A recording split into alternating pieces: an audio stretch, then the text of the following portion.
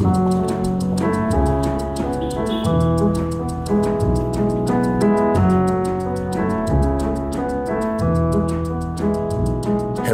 and welcome to Everyday Sublime. This is Josh Summers, your host, and I'm very happy to have you here today for this opening episode for the new season in 2021. And as you can probably hear in my voice, if you're a regular listener to the podcast, that my tone is a bit down, quite a bit down actually. I'm incredibly upset and disturbed, like so many, about the violent insurrection and mob attack of the Capitol, or assault on the Capitol in the United States last week. This is something that I have more or less feared from the beginning as soon as Donald Trump announced his candidacy for presidency, and it seems as though the worst fears that I anticipated are somehow, unfortunately and regrettably, being realized right now. And I know it can probably will feel unwelcome to some of you to hear someone in the spiritual space or the yoga meditation space speaking at all about politics. And I just want to speak to that for a moment before I go on with some of the other introductory comments for this new season. And I should just say, if you're not interested in any of the introductory comments for this new season, that's fine. Next week there will be a new Dharma talk out, and the regular podcast season will unfold starting next week. This is just an introduction to this new season. But with regards to the connection between spiritual life, spiritual practice, and politics, I know from my own little dabbling in any kind of political commentary or mentioning of anything to do with the political sphere that there's often some pushback that I receive from people who feel like someone in my position or my sphere shouldn't be speaking about it at all, or even if I speak about it, it's somehow confirmation that I am sort of betraying my own unenlightenment or my own lack of spiritual attainment in some sense. And speaking on politics is definitely not my forte, which is why I tend to be more or less quiet on it, not because I don't care or don't have strong views. It's more that I feel like the views and understanding of the world and the dynamics of political discourse that that align with the way I see things, these views tend to be much better articulated by other people. And I can give you a few references for those sources. But I tend to defer to the more articulate, more knowledgeable voices on that topic.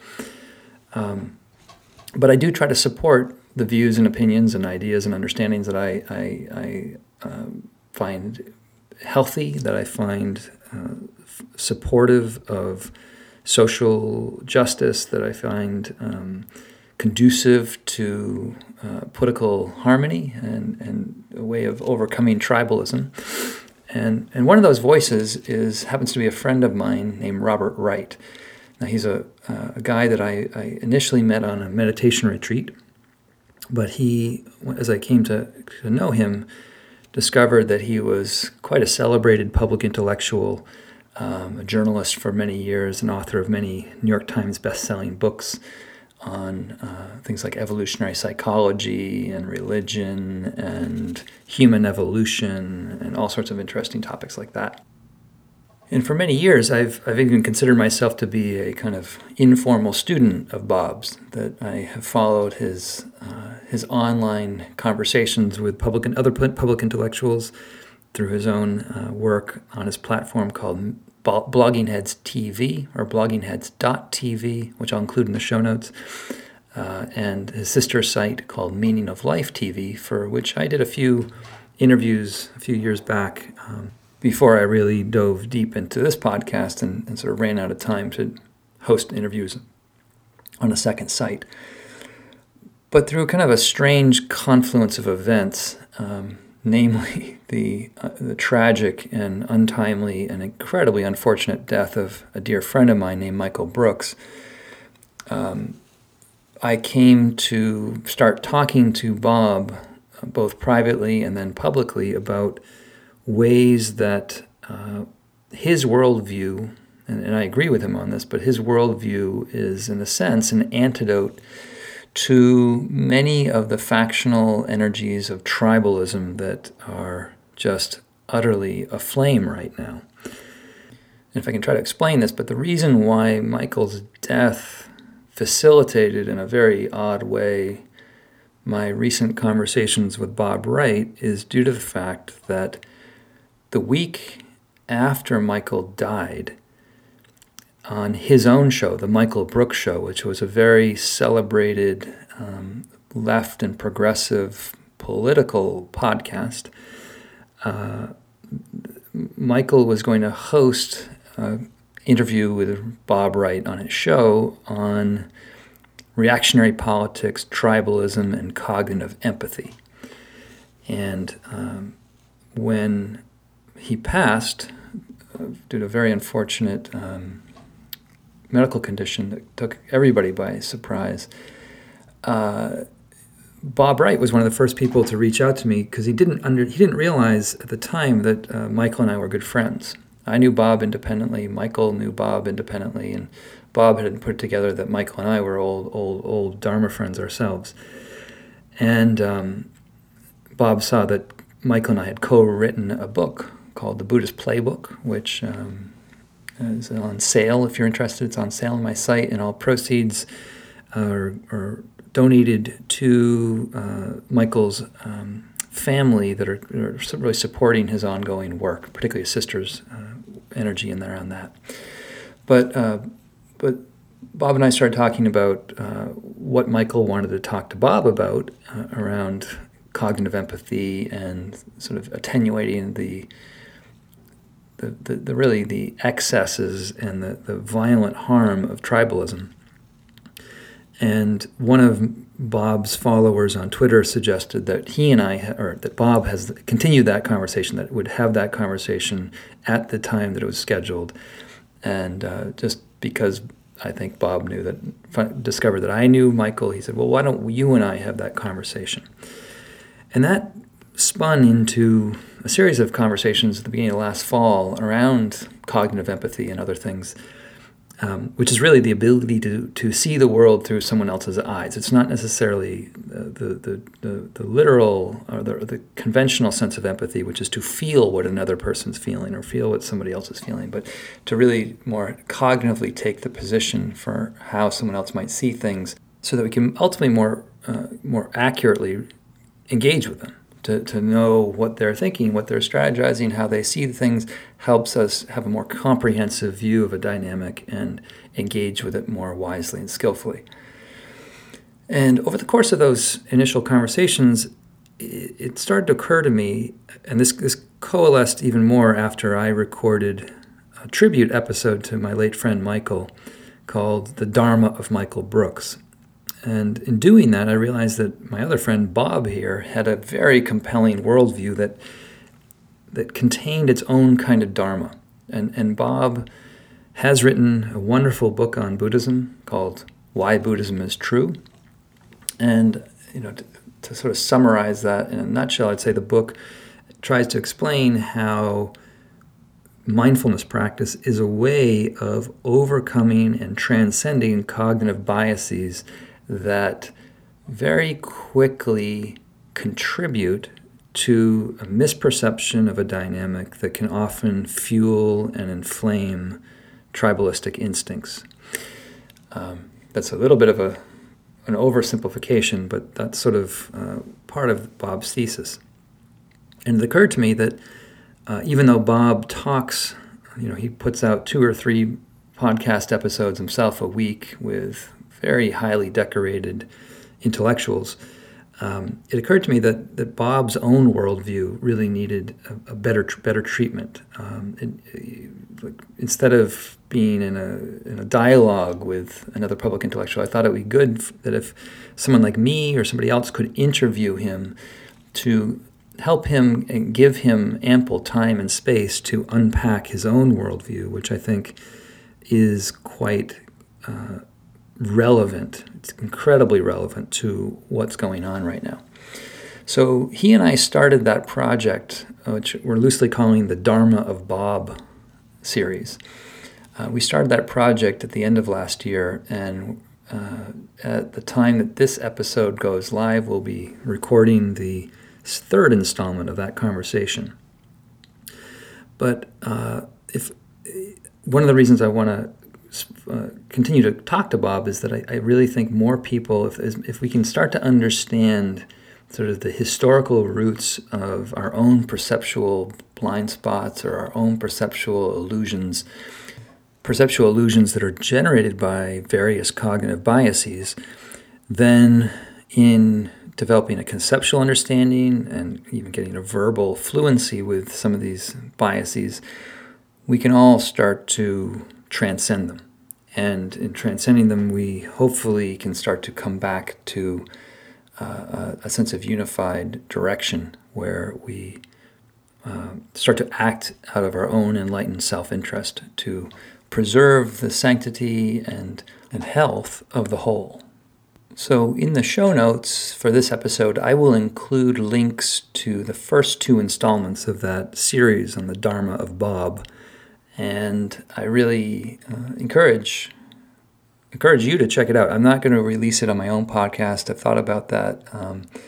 At some point it may happen, but there's enough else going on right now that I just need to focus on getting back into publishing episodes that you're used to with Dharma Talks and then interviews with guests from the spiritual world that are relevant to sort of the full spectrum spirituality that I'm trying to explore in this show. But just to give you a preview now of what's to come this year, at least at the beginning of the year, in the Sangha, and that's the online community of yin yoga and meditation practitioners that Terry and I work with through our site. In the Sangha, we are starting this year with a kind of a several-week series look at the difficult energies of practice, the difficult mind states, the challenging energies that really assail anybody that is looking deeply into the nature of their experience.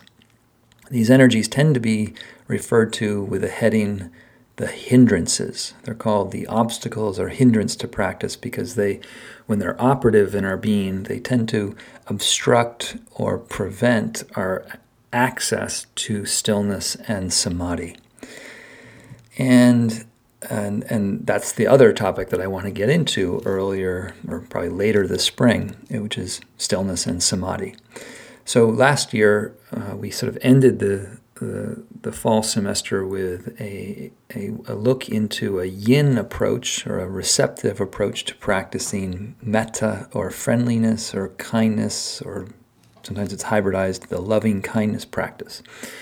And the way I was teaching metta there was not so much to repeat a few phrases over and over again and send those phrases to different recipients, like towards yourself, to your friend, to your partner, to your dog or child or a relative or a neighbor or something like that, but to more broadly offer the intention of the phrase, say something like may I be peaceful, but to offer the phrase towards how one relates to experience itself.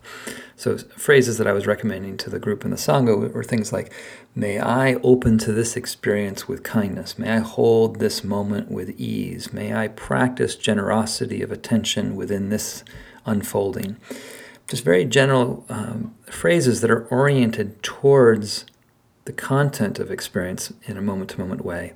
And then I wasn't encouraging people to repeat the phrase, but just to really articulate the phrase once and then relax within the phrase and sense their connection to the moment through their heart. And there's some other instructions upon that, but that's the basic gist of it, which is just to sort of use a phrase to set up and align around an intention, but then to get quiet and feel how and where you get led based on the energy and aspiration of the intention itself. And I tested this out on a silent retreat that Terry and I taught online last December. And what I discovered was that and having taught several retreats now, I could really see a difference with this sort of pedagogical shift or adjustment by starting with metta or kindness practice.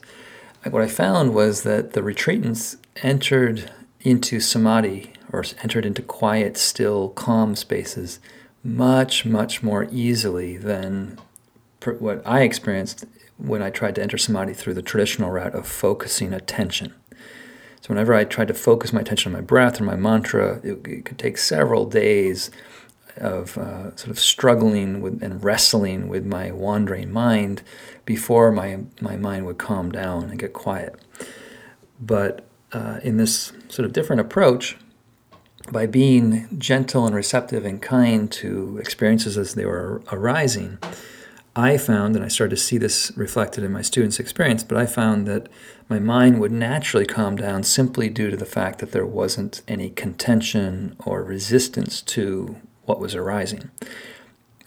Content kept moving, but my experience became very quiet and still in relationship to the content.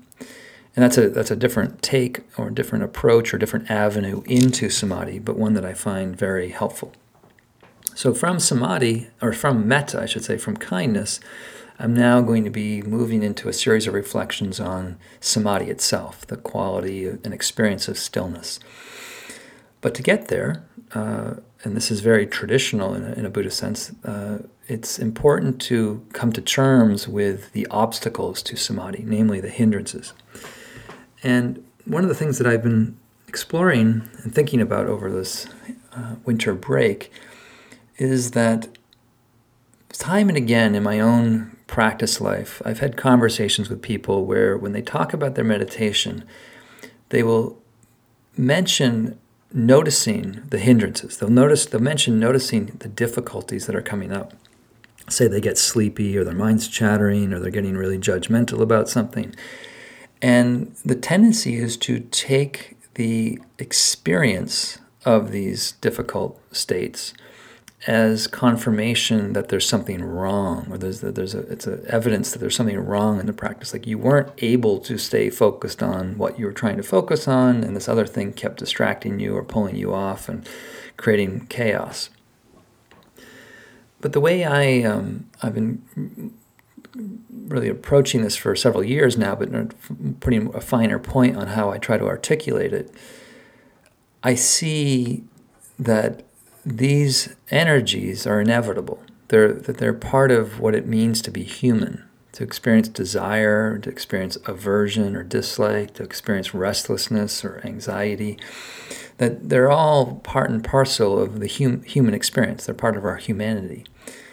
And some manifestation of these energies are simply biological imperatives, that you might feel pain in the body and want to move. You might have hunger and desire food. You might feel like kind of disengaged from your life and seek something that's more stimulating, more fulfilling, more enlivening.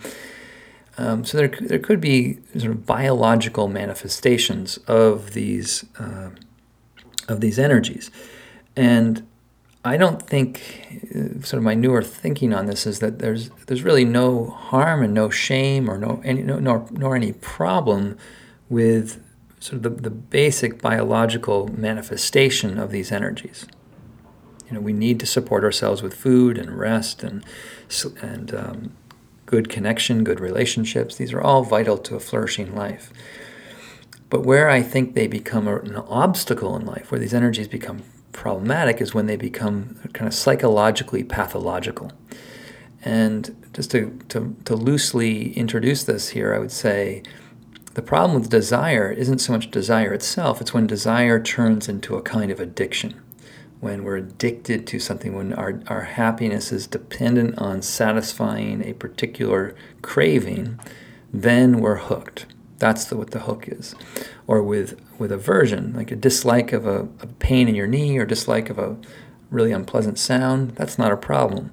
But when that disliking becomes, a hostile hatred, then, and particularly as we've seen last week in the news or 2 weeks ago, that hatred is incredibly destructive and problematic. Restlessness becomes a problem when it's really kind of a unbridled anxiety. Sleepiness or lethargy in practice could be very easily biologically based, but I think what I see now as the mind state that's problematic around lethargy is really more akin to the energy of apathy, like just being disinterested or not caring, being sort of blah ho hum about practice. It's that energy that makes life and practice challenging, apathy. And with doubt, which is the fifth hindrance, it's not so much that being skeptical is bad or being inquisitive and really curious about what's going on and not taking things at face value. I see those as very wholesome qualities. But where doubt can become problematic is when it turns into kind of a cynicism or even nihilism, where you assume everything's negative or everything's bad or that there's no point and there's no reason for why you should do anything. So I'll be trying to explore these in more depth over the next several weeks. We'll be exploring these in the Sangha classes and the podcasts or the Dharma talks that become podcasts from those classes. And in parallel, I'm hoping to pick Bob Wright's brain on his own podcast about his thoughts around this and see if he can't help me flesh out my own sort of inchoate understanding of all of this. And those of you that are in the Sangha have already expressed great interest in this theme, and I really do think that the more we can all become responsible for these challenging energies in our practice, the more easily, my hope is, the more easily that you, the practitioner, the meditator, the yogi, yogini, will be able to have access to the inner richness of samadhi states. And particularly now, if I were to, there's many things I could say about samadhi, but particularly now, samadhi can be a real balm. It's not a way of hiding out and avoiding things, but it's a balm that can help us heal and soothe ourselves in the midst of this turmoil, so that we're better able and more equanimous to then confront what needs to be confronted. And let me be clear, this kind of violence, this kind of intolerance, this kind of sort of dereliction of duty and I don't know, just utter disregard for the rule of law and for our institutional integrity, all of these things need to be confronted. Racism, white supremacy, all of these things need to be confronted. But we need to confront them in a way that will hopefully attenuate the divide, hopefully heal, and mitigate the escalating spiral of polarity and conflict we're all witnessing. That's a tall order. I don't pretend to have all the answers or even some of the answers. I consider myself a student of all of this, trying to find my way through it, and I invite you with me on that process. And by all means, please give me your feedback and thoughts with regards to that. Okay, as I look at the time, I realize I've been talking already much more than I intended to. I wasn't sure how it would feel to speak about any of this in kind of a free-form way when the mic started recording. Anyway, I am really looking forward to this year. I'm looking forward to all of us collectively turning the corner on much of the difficulties of 2020, although I do realistically think much of what we dealt with in 2020 is going to continue for quite some time in 2021, which is why our practice, our own capacity for resilience, and specifically how our practice can help nourish wise, compassionate engagement with these very, very difficult dynamics that are at play right now. These are all reasons why practice really is not a luxury. Practice is vital to sustaining our own sanity, sustaining our ability to remain centered, clear, and kind. So I'm going to leave you now, and I wish you well. I wish you safety, health, and well-being. I feel like everybody I'm speaking to is struggling with something really major. And I've certainly had my doses of that over the last several months.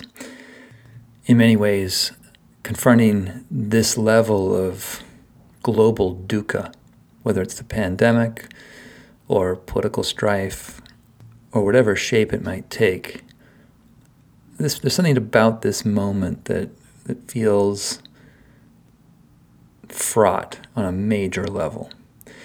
And I'm reminded of the great alto saxophonist Julian Cannonball Adderley, who in a recording from 1966 introduced the song written by his pianist Joe Zawinul. He said back in 66, "There's a lot of things going wrong in our country. A lot of things are bad. But this song sounds like what you're supposed to say when you don't know what to say." And the song is called Mercy, Mercy, Mercy. I encourage you to check that out on YouTube. It's Cannonball Adderley live at the club, Mercy, Mercy, Mercy. I'll probably include a link to that in the show notes too. But for now, be well, stay safe, and I look forward to seeing you in the next episode. Thanks for your attention today, and keep very well.